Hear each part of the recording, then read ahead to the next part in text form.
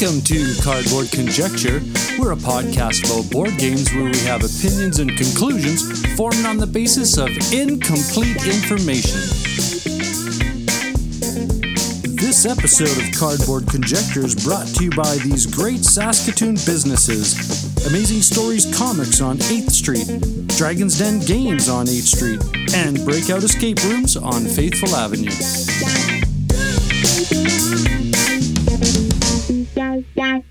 Welcome to Cardboard Conjecture. I'm your host, Norm.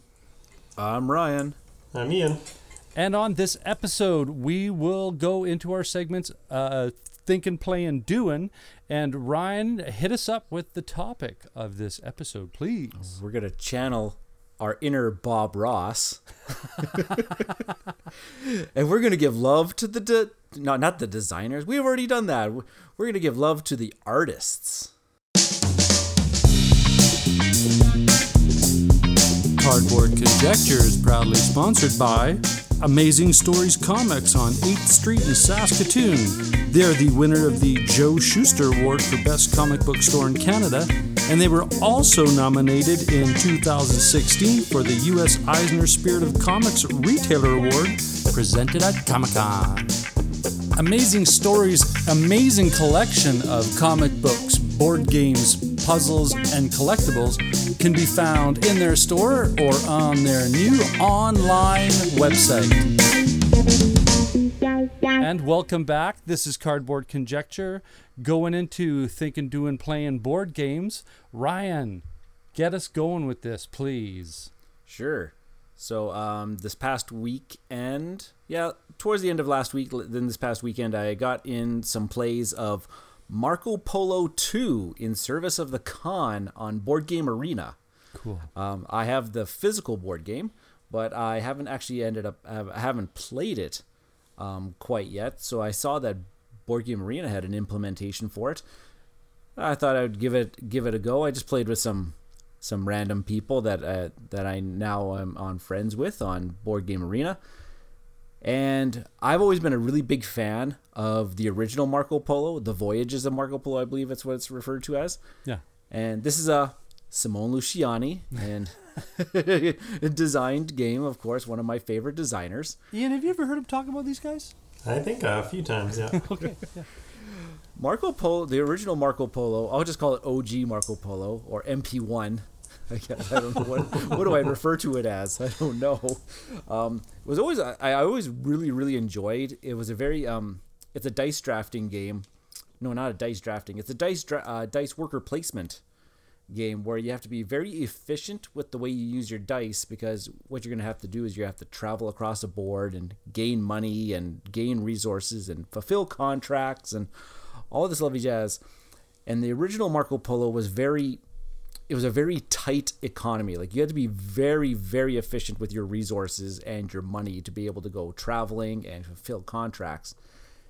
And then I heard about Marco Polo 2, where they said they started fixing a bunch of the things of the original design and try to make it, I don't know, a more clean implementation of it, I guess. I guess there's some people out there that weren't fans of how tight the game was. And I found that the new implementation, Marco Polo 2, is a much more wide open type of game. And what I mean by that is that you can almost do whatever you want now in Marco Polo. Like, traveling is not as expensive to do as in the original Marco Polo. Traveling is actually a much bigger part of the game of Marco Polo 2. And the contracts are still important, but they're not as easy to get in Marco Polo 2, but they're still a big part of the scoring and being able to get some chaining of some bonuses and all that kind of jazz. Marco Polo 2 is definitely I would say a meatier version. When you look at it, there's a lot going on. Way more going on than, say, the original Marco Polo. I'm not sure if I liked the fact that it was so much more wide open that I could do whatever I wanted. Like, I never felt like I could never get my resources.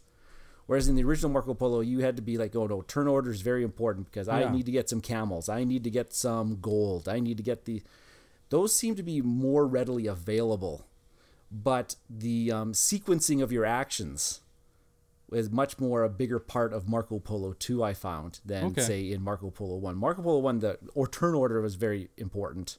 Yeah. And it was a very expensive, all your actions were very expensive. This one, the actions aren't as expensive, but you have to really kind of really hone in on a strategy and follow it. There's not this, just do a little bit of this, do a little bit of that. You have to really pay attention. Kind of like the original, you have to really play to your character's strength. They still have the characters that have really groundbreaking abilities. Every card's overpowered. Yeah, pretty much. Like the opponent I was playing against, he drafted a character where he got to ignore all the money and camel costs of all the travel routes. But he was only when he did his traveling, he only could do one path at a time. He couldn't travel multiple paths. But he found ways to combo where you got some extra movements every now and then. Well, I mean, that's the thing about that game is, can you find the synergistic connection of all the elements that you have? And then it also was a kind of a counterbalance to my character. It was also a travel-based character, but for one single movement, I could do 2 movements at the same time. Yeah. Type of thing. And every time that I did it, I scored points and got money if I could. So in the end, which one do I like better? I don't know. They're both they're both the same type of game, but they all both provide a very different experience. Yeah. Like when you're going to play Marco Polo 1, you already know like 99% of the rules of Marco Polo 2. Well, when you play it, but it's also it plays quite a bit differently. The rule sets are the same. The way you kind of score points are the same. But it still offers I don't know. You have to play it. We'll play it sometime on Board Game Arena here, and I'll show you, because I think I've shown you both Voyages of Marco Polo, the first one. Yeah. And you'll be able to see it and be able to pick it up really quite quickly. Cool. So would you say that this is legitimately a sequel as opposed to just a different version, like a new edition? This is definitely its own game. It's not second edition. It's no. Okay, no. so they named it properly then. That's good. Yeah, but they did do like the colon in the service of the con. Subtitle. Not necessary, but yeah. Yeah, okay. they totally dropped the Voyages of Marco Polo. They just called it Marco Polo 2. Well, that's all right. If Ghostbusters can do it. But yes, it's definitely its own game. I would say a lot of people, you could just jump in right into the Marco, because I know the original Marco Polo is harder to find right now. Just because of this new game has come out, I don't think that they're really printing that original one anymore. All right. And the designers have come out and said that they think that this one's a better implementation of what they wanted to do with that original design. Cool. So yeah, Marco Polo 2, definitely check it out, and you can check it out on Board Game Arena right now. Right on. Well, I'm gonna step into nothing that has to do with that theme at all. No, I'm joking. I mentioned this before in one segment of Think and Play and Do, and this is New York Zoo, designed by Uwe Rosenberg and published by Capstone Games, and it's new this year, which is odd for me, right? Because I'm not Mr.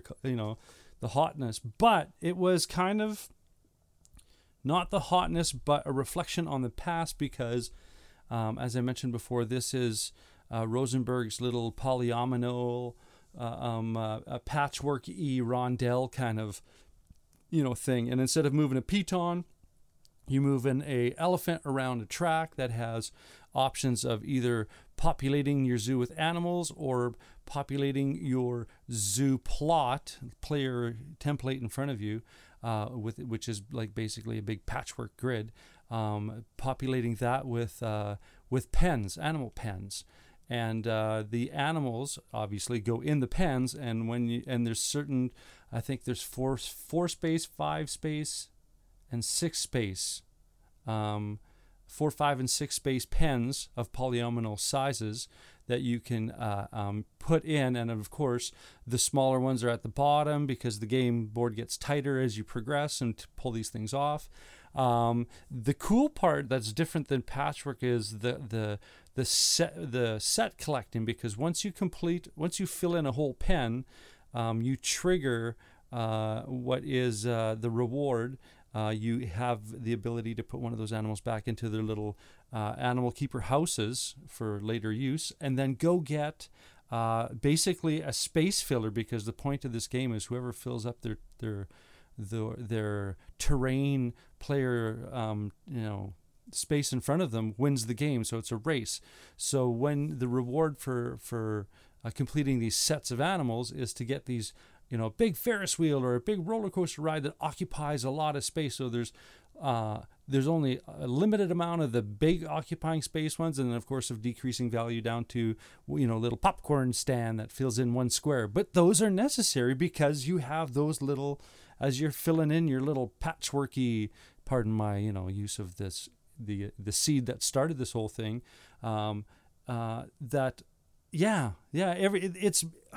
It's kind of, how you have these really good, elegant games, and then you have the 2-player version of it. This is the reverse. Patchwork was a brilliant 2-player game, and then they went, "Hey, let's put a thicker, deeper theme on this and create a board game version of this." Right? So, I'm having lots of fun, and it plays brilliant. I can't even speak. Brilliantly solo.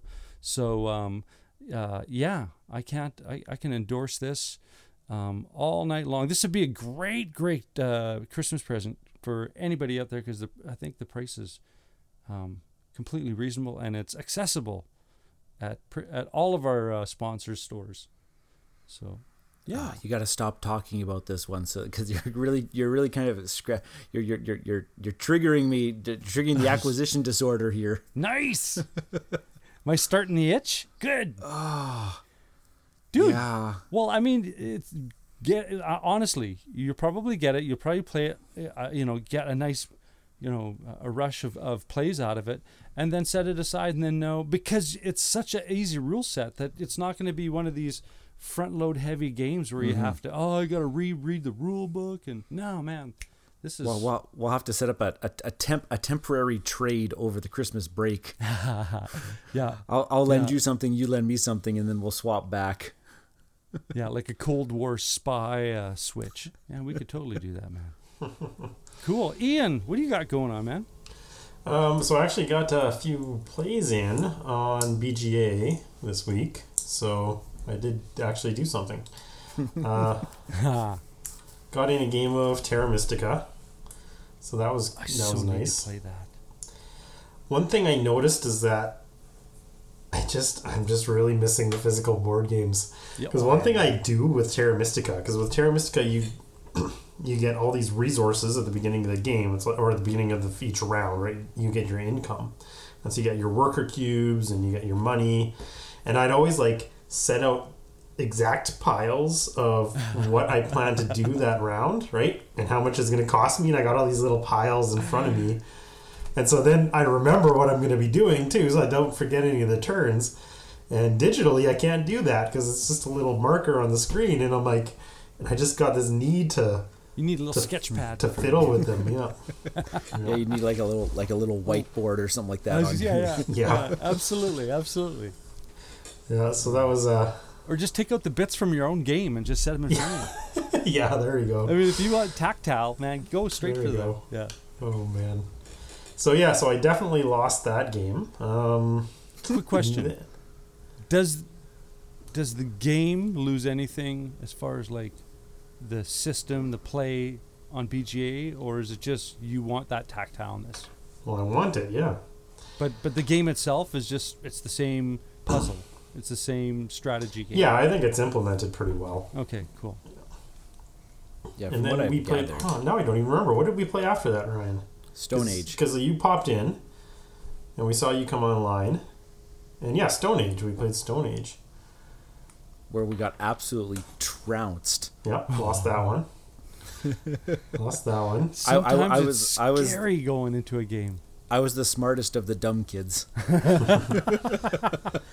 There's three of us that were like, it was like 158, 156, and 155, and then the guy who won was like over 200. Yeah, he crushed us. But you know what? I noticed that a lot too in that game, because that game can swing hard real fast depending on those dice rolls, right?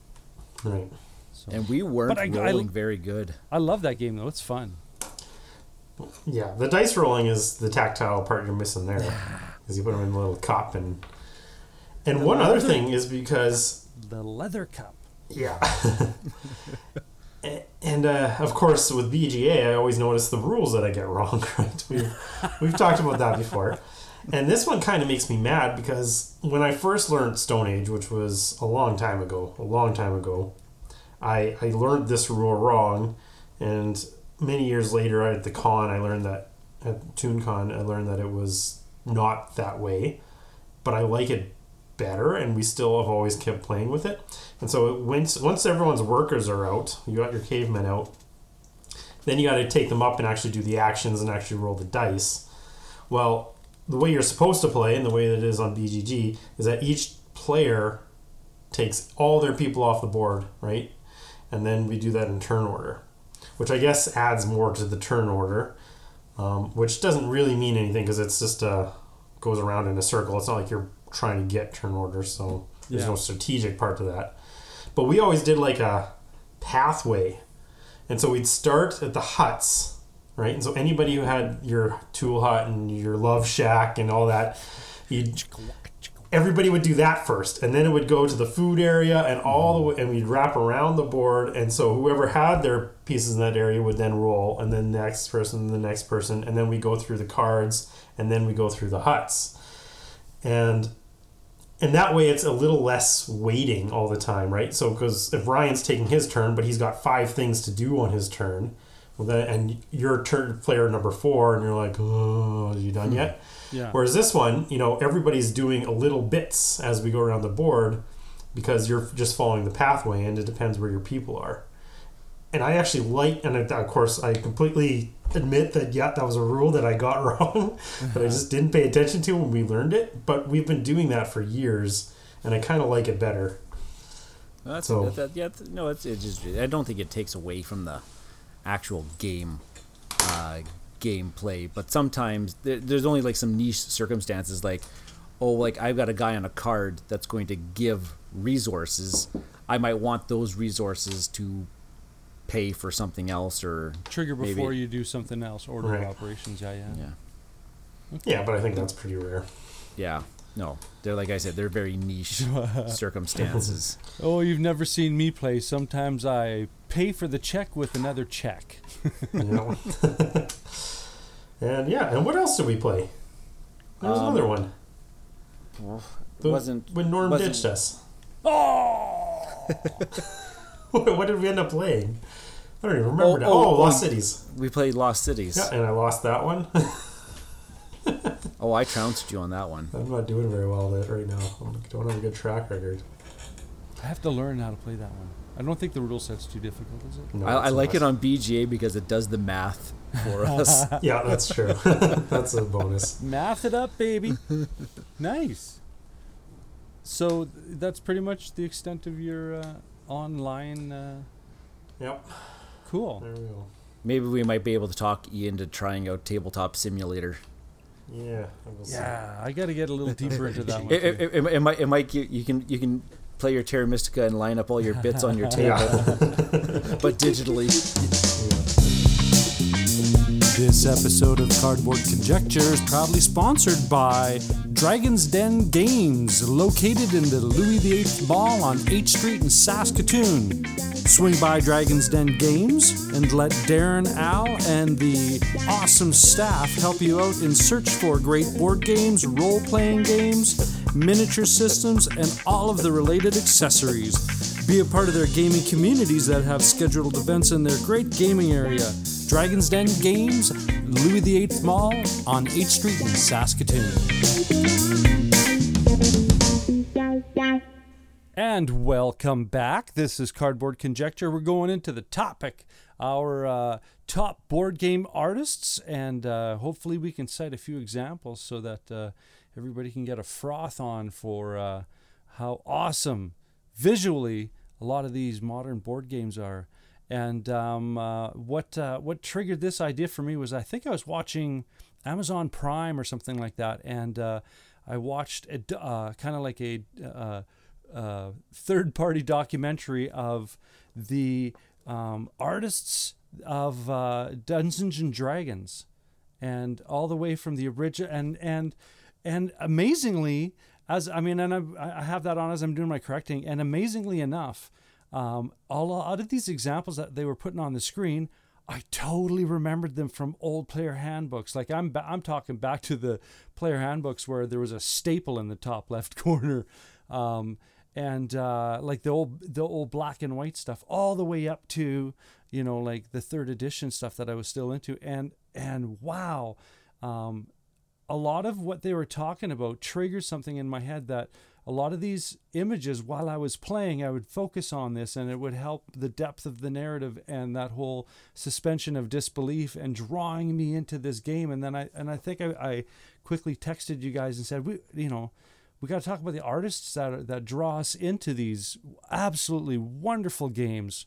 So, Ryan, let's all take a little, one shot turn around the horn, and we can weigh in and weigh out kind of thing. So, but this is an interesting topic for me, because I think in some of my past reviews, I always kind of skim over to the art, and I said, my favorite comment always is, well, you're not going to be playing this game for the art.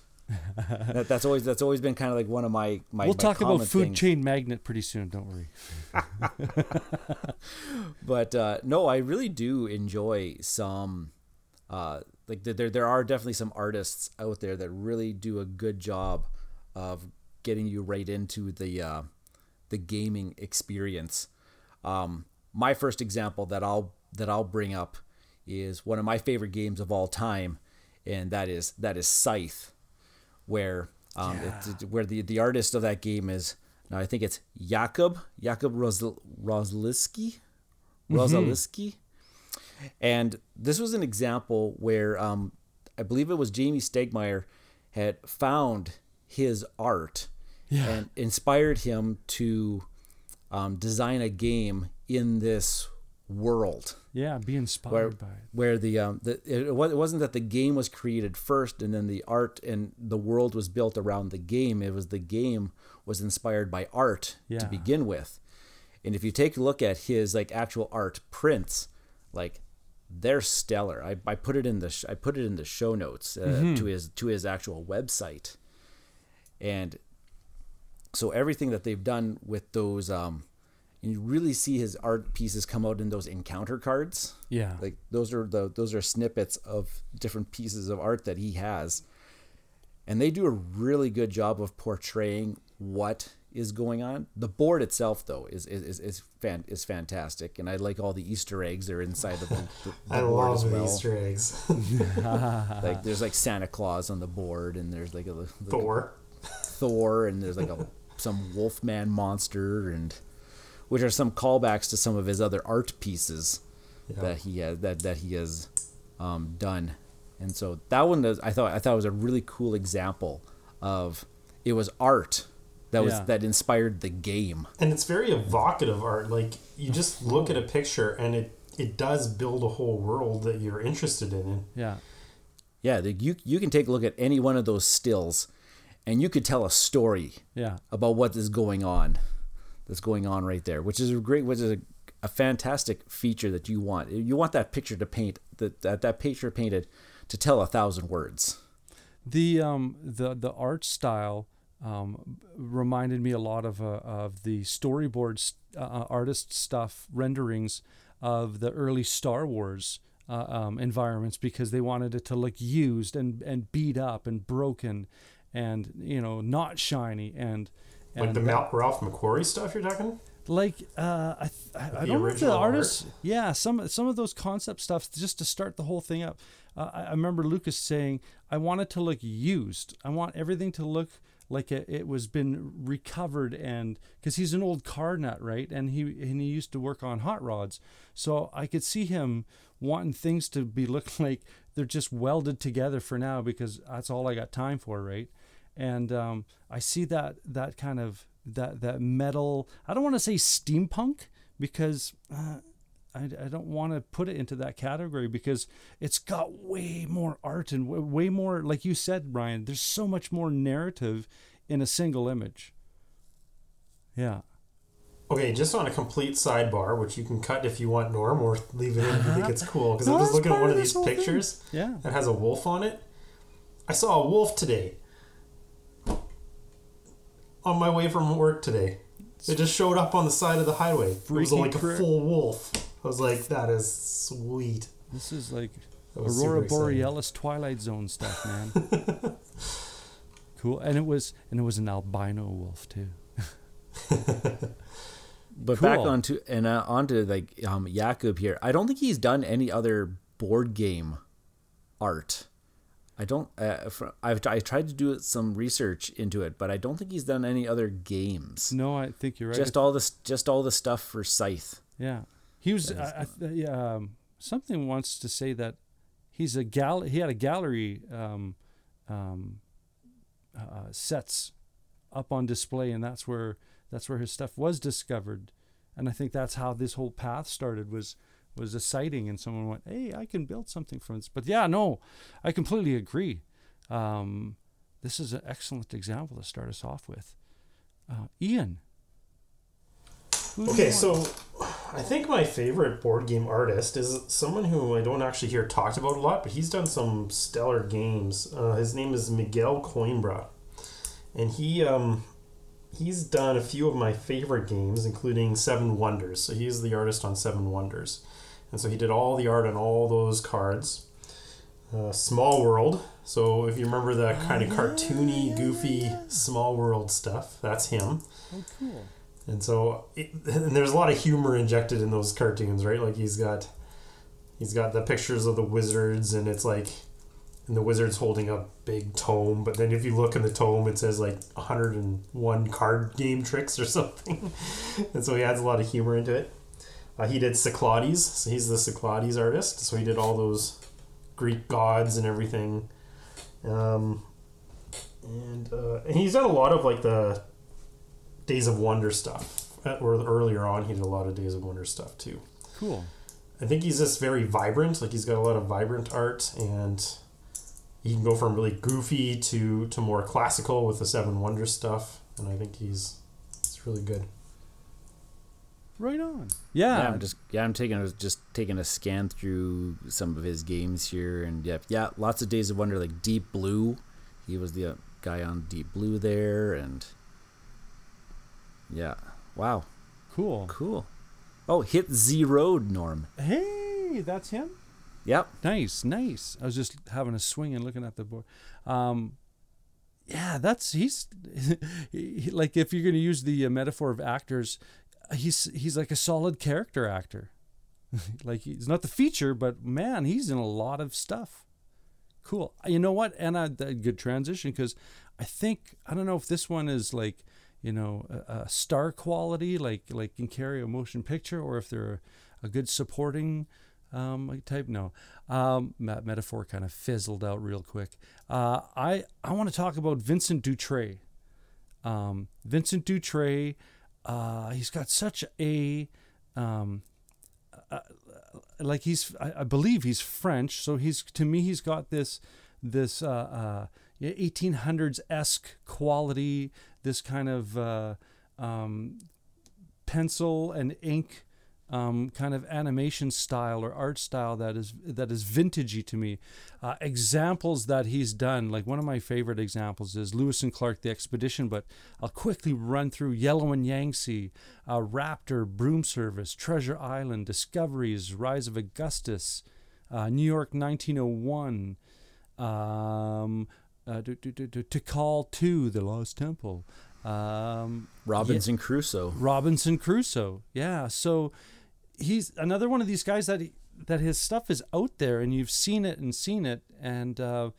but I don't know if those the stylistically, if those lines all connected themselves for you to go, hey, that's one of the artists that I like. So as an example, I'm trying to find the game Museum, because I hear the game's good, but the art looks stellar and it's Museum, so obviously the visuals of the the artist's rendition of all these museum pieces should be on point. So that one of my favorites here is Vincent Dutrait. Yeah, he's definitely got, when you take a look at his his collection of games that he has done art for, you can definitely, like, once you see it, you're like, yeah. He's got a style to him that you will say, yep, that's a Vincent Dutrait game. It's like that. It's like a watercolor line drawing, right? It's interesting. I don't want to say Monet-esque, because my wife is more of a art history type person, so I would be completely out of my realm, which I am all the time, right? Conjecture. Oh, he did the cover of the recent version of Diplomacy, which is a cover that I love. The one with the three guys in the planning room. Just saying the name of that game gets I want to just get angry. Cool. Brian, back to you, man. Hand off. Okay.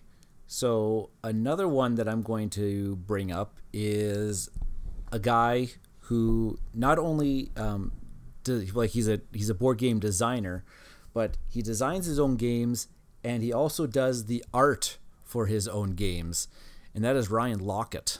Yeah. And his company Red Raven Games. So like all of the games that he has done for, like, Above and Below, Near and Far, Islebound, and that's a Empires of the Void, and he's got one that's coming out that I've put on here because the one that I've been paying attention to, which is Sleeping Gods, is the one that's going to be coming out very, very shortly here. Hey, did you know that one is on Kickstarter?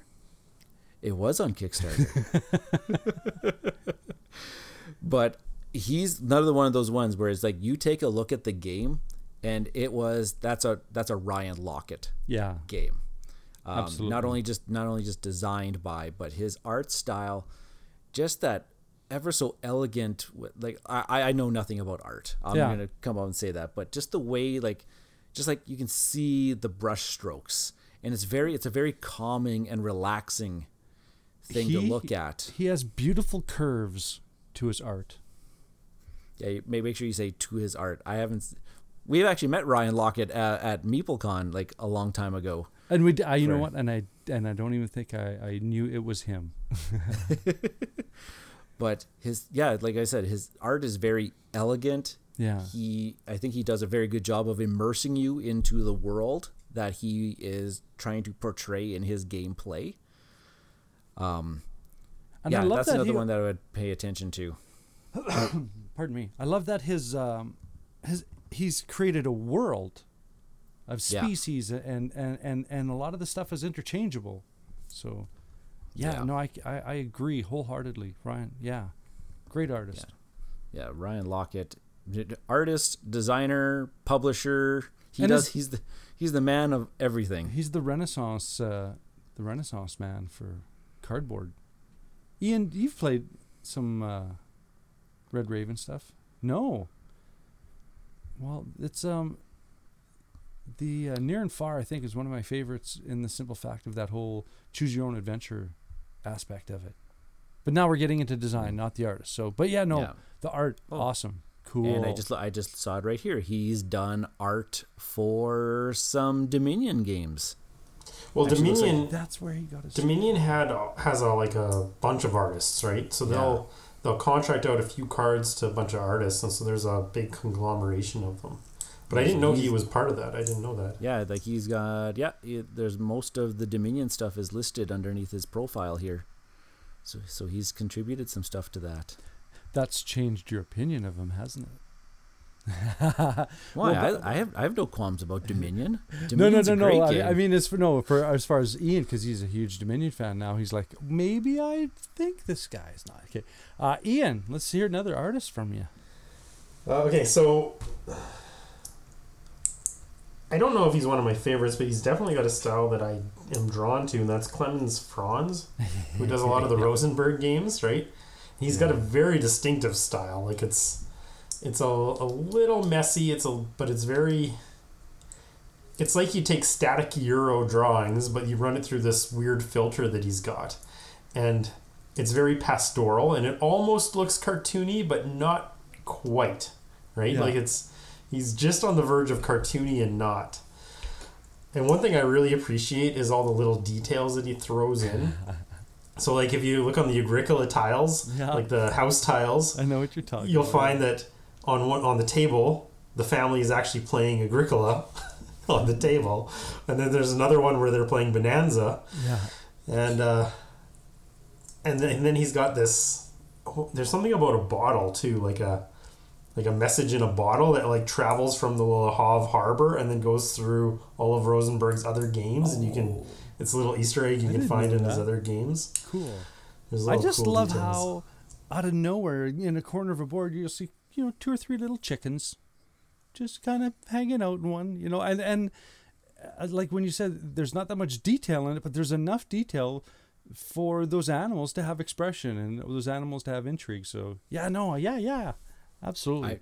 So I may as well jump in here because I put Clemens Franz on mine, and I put him as, like, quote unquote, the standard in Euro game art. Yeah. So like you're getting into a Euro game when you see that, like, exactly what Ian said, that filter that he puts onto the cartoon.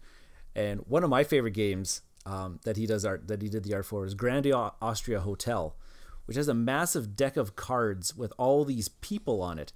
And lots of the people, like the special characters, they're the ones that on the green tables, they're the special characters. And they're all characters from all of his other games.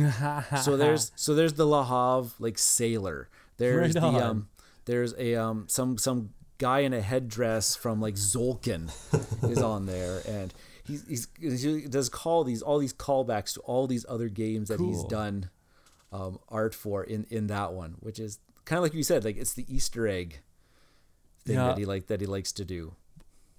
My fave out of his is by far Le Havre, just because there's so many cards with so much to look at. Yeah, what a great pick, man. And plus, because when he designs the iconography for a game, like, it's crystal clear, and from one game to the next, it's very consistent. Yeah. To his style, like how he portrays points and how he portrays ongoing effects, like even all those little things, the icons that he uses in the graphic design process is really good too. Cool. There you go. Who's next? Norm, you or Ryan? I'm good. I'm up Norm. next. I'm gonna follow suit, like how you said. Clemens Franz is basically the image, the one of the stand alone kind of ideas visually of Euros. I'm going to, if he's the right hand, I'm going to talk about the left hand of this standards of Eurovision. I'm going to talk about Michael Manzel. Legends of Andor, which he designed as well, but Catan, Havana, Stone Age, Dominion, Pillars of the Earth, Shogun. His stuff to me is because I love my Euros, so when I look at his artwork, I'm comforted at the fact that it's a Euro. You look at his stuff, and it is definitely Euro. I don't know how artistically to describe it, but it's like Clemens Franz. You're looking at a Euro game. You're not looking at some abstracty, so on and so forth. It's you know what you're going to dive into when you're looking at his games. And I really feel like his art is actually really quite beautiful to look at. But these are some of the games that I know a lot of people kind of like, and I'm going to use the word poo-poo on because it's the very brown palette of Euro design. And so when people say this is the dry, dusty Euro, quite oftentimes you're probably talking about a Michael Menzel artwork that's inside the game. when you're looking at it. But when you take the time to pay attention to the details, like I'm looking at Bruges. Yeah, Here. yeah. He did the original Bruges. Like, I didn't even get into like the depth of his stuff. Oh yeah, like if you add some more, because there's so many beautiful box covers to look at. And of course, everybody's going to know that, or a lot of people won't know that you've looked at a Michael Menzel game because he did for Catan. Mm-hmm. Like he's done the Catan art. But yeah, so many things that he's done. Actually, when you look at his page on Board Game Geek, you're just going to see a whole bunch of the Catan stuff like right there. But everything else, like you said, Stone Age, that was one that we just recently played. Yeah, really good stuff. Yeah, if there's something about the soothingness of his art. Right, and it's also like we just said with the Clem's Franz, it's the consistency that you're going to get too. Yeah. Like Dutray, you see his style and you know it's him. And I think that's really true for all of the designers that we're going to be kind of looking at the list. Yeah. I've looked at the list ahead of time that we've kind of typed into the notes here, and yes, lots of these guys, when you look at them, when you say their name, you're like, oh yeah, that's this. Yeah. They have their very unique styles. Cool. Okay, well, Ryan, swinging it back to you.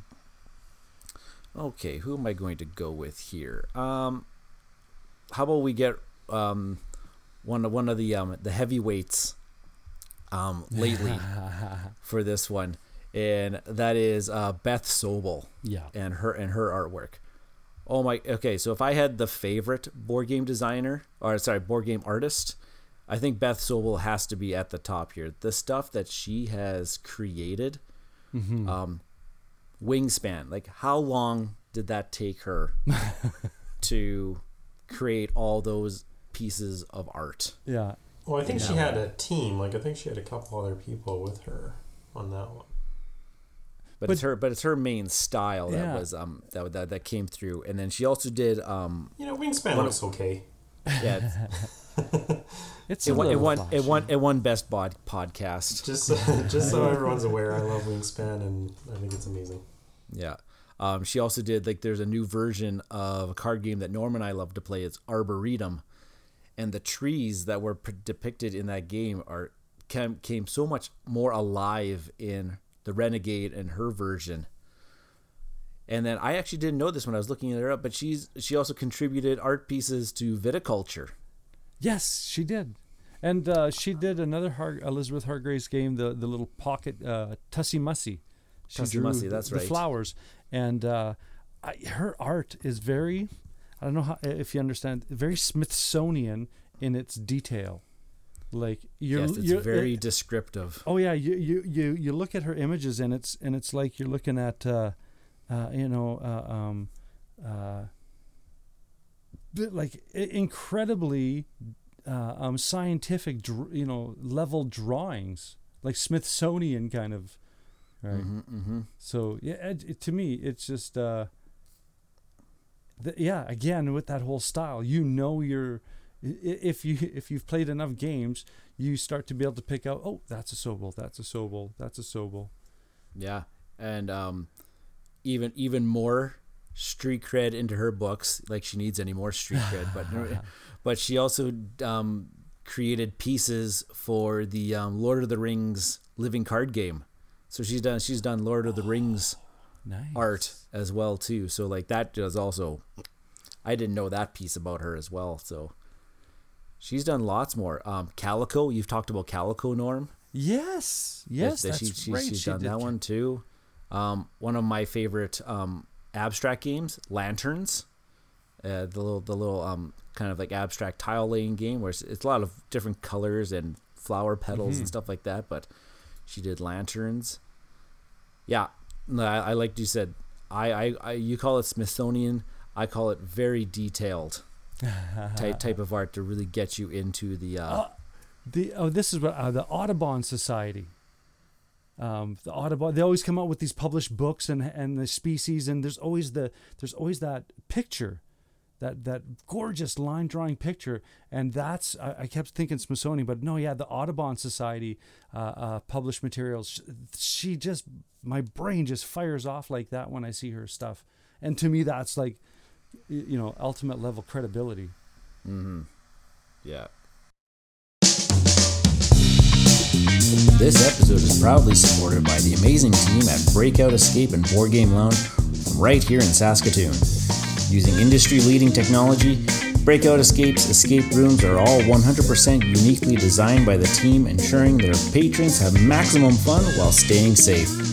As well, they are a fully licensed board game lounge with over 400 titles to select from to ensure fun for every gamer, new and experienced. Be sure to check them out at breakoutsask.com. At Breakout Escapes and Game Lounge, they believe that life is more fun when you play games. Okay. All right, so I'm going to mention somebody that I didn't know about until I started researching for this podcast. And so I talked about Antarctica last week, and as one of my underrated games. And I really like the artwork on that. It's got this cool cover of these little scientists in their coats in the Antarctic Peninsula. And their artist is Dennis Lohausen. I believe that's how you say it. And then I started looking into what else he's done. And so he was also the artist behind, Terra Mystica. And I said, oh, okay, cool. Because I really like Terra Mystica's art. I'm not big into fantasy in board games. It's not really my theme, but there are a few games that I do really love. And of course, Terra Mystica is one of them. And Terra Mystica's got these 20 crazy fantasy races, and they're all very distinct in their art style. And then he also did Village, which is another... Oh my gosh, I'm just looking at his list right now, and yes. And Me too. yes. It's like, whoa, there's like a whole bunch of stuff popping up here. Right, and he just kind of... I had never heard of him until I did the research, and I said, hey, he's done a lot of the games that I really like. And I'm pretty sure he did Hansa Teutonica, Norm. But I don't know if it's like the new one or not. That I'm not really sure on. That might not be a good thing to But if he's the guy behind the mustache, I mean, that's the driest. That's like paint peeling. he is. dry. He's the guy. He's on the old one. So he's the guy behind the mustache. So there you go. Man, He's got that's that like credit to his fame as That's well. an awesome cred. Oh my Yeah. gosh. Yep, lots of Aquasphere and Marco Polo, like you just mentioned. Marco Polo. Like I Feast thought for Marco Odin. Polo was a Clem's Franz art, but no. It's See, now, it's this guy. This guy's style just swings like from one. He's an artist for hire kind of, because it's like He's the Ron Howard of yeah, board yeah, game art.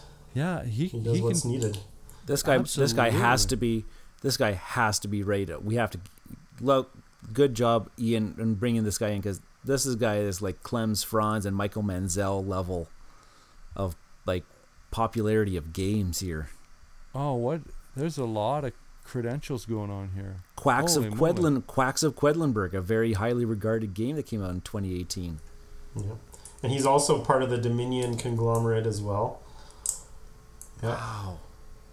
Good Cool. call, Ian. Like, yes, this is definitely another standard in Euro game design. Cool. I keep Right saying on. design when I mean art. I'm sorry, everybody. So Dennis Lohausen. There you go. Check him out. Cool. Well done. Yep. Well, Norm, what you got? I'm going to mention an artist here that now I don't have the same volume of games that this artist has their work on, but I do absolutely adore this style. And the first, I'll say who it is, and then so it's Mihailo Dmitrievsky, also known as Miko. And where I first clicked on Miko was when I saw for the first time City of Spies Estoril 1942. When I saw that, I'm a big fan of the Cold War, right? So when this was talked about, I was interested right away. Then when I saw the art box, like the box cover art, I was like, yes. Whenever I can get my hands on, yes. And it's been years since I've been able to get a copy. I finally got a copy, yeah, City of Spies Estriel. So I'm going to run through some of the stuff that he's done, and now lots of people have seen what he's done. Everything of the West Kingdom, right? So I have Paladins, and sometimes it takes me hours to play that game because I'm just looking at the art, just so captivated by each card and how cool the art is. It's just got such character. But so the Architects of the West Kingdom. I think there's some Valeria connections. Mm-hmm. Yeah. Yep. The Valeria series. Yeah. Claim. I'm just kind of quickly flipping through here. The whole North Sea trilogy, the North like Sea stuff, yeah. Raiders of the North Sea, and Coloma, Dice Settlers. Like, again, one of these artists that I don't know how long that they've been participating in this world, but more please. When we talk about like distinct styles, this is a very distinct style. Yeah, because people have like a lot of angles to them, right? They're and exaggerated features, right? Everything's got this kind of puffed up caveman-esque kind of volume to it, but everything's intriguing though. Yes, right. Everything has character. Much of his work is contracted with Renegade Games and Garphill Games, and he works closely with Shem Phillips a lot in all of his stuff. That Shem Phillips trusts the Miko to develop the artistic style of the worlds that he's trying to portray in his games. Like the North Sea trilogy, everything is all so interconnected. The West Kingdom, and then whatever the next, he's got another trilogy on the way here. Yeah, well, and don't get me wrong. I mean, I don't have you've got a lot of that stuff, and I kind of feel guilty because when you'd say, "Hey, can I show you, this North Sea?" Yes, of course you can, because I love this artist, and I'll sit and just stare at the, it's like I don't mind losing this game if I can just soak up all this gorgeous art. So, and he's got another one on the way called Endless Winter, which is kind of like an Ice Age new one that's supposed to come out next year. And his art got me kind of looking at that one. So what? Wow. That was I'll go on here that was a Kickstarter game, and I did not back it. Cow. I didn't know those existed, Ryan. I thought that are those mutually exclusive now? Usually that's an auto back for you, isn't it? Cool. Well, we're how about we just do another couple just rapid fire we'll do ones? one more round. Yeah, we'll just. I don't really have anybody else, so. Yeah. Well, how about this one? If whoever's got anything on their list that they just want to fill in, then we can wrap this beautiful episode. So Ryan, I'm gonna give a shout out to a Canadian duo, husband and wife, Lena Cossette and David Forrest. Yes. They do lots of the stuff with Roxley. So they did the new editions of Brass, so Brass Birmingham and Brass Lancashire. They did that. They did Steampunk Rally and Santorini. And they also did. So the same person that did the new Brass, like the new Brass cover with the guy, and is the same person who did the Santorini cover? The same people? Yeah. Because those are very different. Cool. Aren't they? And they also did the world for Charterstone, in Charterstone. Okay.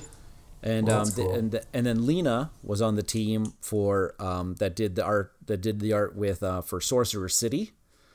It's a very bright and vibrant one. One game that Regan's really enjoying right now is called Grim Forest, and she was on the team for that one as well. And So I wanted to give a shout out to them. They've done some really amazing work, and they're Canadian. So we have to give love to our Canadian brothers and sisters. Yeah, those brass games are gorgeous, and I'm a big fan of gosh. the versions. I don't know if the brass cover would look good with the Santorini-esque chibi heads. Probably not. I want to throw out a quick hat tip to Ray Toe. I hope I pronounced that correctly. But Ray is the artist that did the cover for Race for the Chinese Zodiac capstone. But the one I love, and I just soak it up every time I play, is Three Kingdoms Redux. All of those cards that you have in that game all have, like, scythe level panel-esque narrative descriptive imagery on it. They're just all so gorgeous and just like museum pieces in your hands. So Ray Toe is one that I want to make sure that we get a little hats off to. And then there's another one for me. It's kind of along those same lines. And I poo-pooed on the art style for Dinosaur Island. For a second there, I thought I Poo Poo was the artist's name. I'm like, what? That's not... And we only made mention of because the art style didn't fit the theme for Dinosaur Island, but I do like the art in Dinosaur Island, and it was developed by Kwanshai Moria. And if I linked his art page to our show notes, and his art is so vibrant, so bright, so colorful. Well, he did Black Angel. Yeah. And I started actually when I was doing the research for this too, I started saving some of his art pieces for like my iPhone screenshots and my desktop background. Permission pending. Background thing, because they are so beautiful. Flip Ships is another one that I really enjoy of his too, because it's just so. Oh, I just don't know. That is so bang on to a 1980s Space Invaders game without appropriating legal implications. Right? But everything so bright, colorful. Yeah. Some of his X-Men stuff that he on his page too is just so, like, he's got some things of like a Jean Grey and. Well, and didn't he do the art for the game? That straight up card. Yeah. I mean, if you can make a card game with numbers visually look interesting, holy moly. And he's also well done. He also did his own take on Dune, like the book cover for Dune. As well, it's towards the bottom of his page there. He did a redesign as a personal project. Yeah, I love his takes on his perception on how something should be interpreted. Yeah, absolutely. Yeah, so cool. Kwanshai Moria, he's one guy that I'm starting to pay attention to when I see his art. Right on. And then, of course, I'll just end it off. We can't do an artist episode without mentioning one of the guy that I probably have the most games about, which is Ian O'Toole. And he has all of the Eagle Gryphon big box games. Yeah. So like he does like most of the Vital Lacerda games. I was if you were I see it on your list. If you were gonna say it, I was gonna say it on this way out, because his Age of Steam cover is superb. Absolutely superb. One of my favorites of his is probably the Lisboa graphic design. It's very blue. Like he really captured that era, and he's done another one of those. He's done so many, and you recognize his style once you've seen it. It's familiar. It's very clean. He likes using pastel palettes. Yeah. Well, even I have Irish Gauge, which is basically a green map, and it looks interesting. It's like how he pulled this off to make the like less is more, subtle choices, very intelligent use of contrasts. Yeah, his art is spectacular, and he's so busy. Yeah. Oh gosh, absolutely. yeah, he's one that I think a lot of people. He's so busy though because Vital Lacerda just keeps pumping out more games for Eagle Gryphon, and They want to continue deluxe? that. Okay. Yeah. Deluxified. Cool. Well, Ian, you got a couple of 2 cents you want to throw out there before we wrap this episode up? No, I think I've talked about the people that have stood out to me. Cool. Yeah. Right on. Well, we'd like to, if you've reached this point, as always, we'd like to thank our listeners for tolerating us. And hopefully you've gleaned a little bit of artistic interest from this. And yeah, Orion, I think you got me a little eager to go check out some of these artists' pages to see if they got prints for sale or something. Yeah, that'd be awesome. Yep. So I have more appreciation for art than I let on. Yay! And that's what it was about. Cool. Well, on that note, I'm your host, Norm. I'm Ryan. I'm Ian. And we'll catch you later.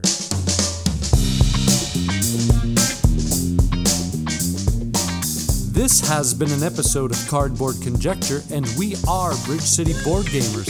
And you can find us on Facebook at Bridge City Board Gamers Saskatoon. You can find us on YouTube, Bridge City Board Gamers. We are also on Twitter at BC Board Gamers. And of course, Board Game Geek Guild number 3039.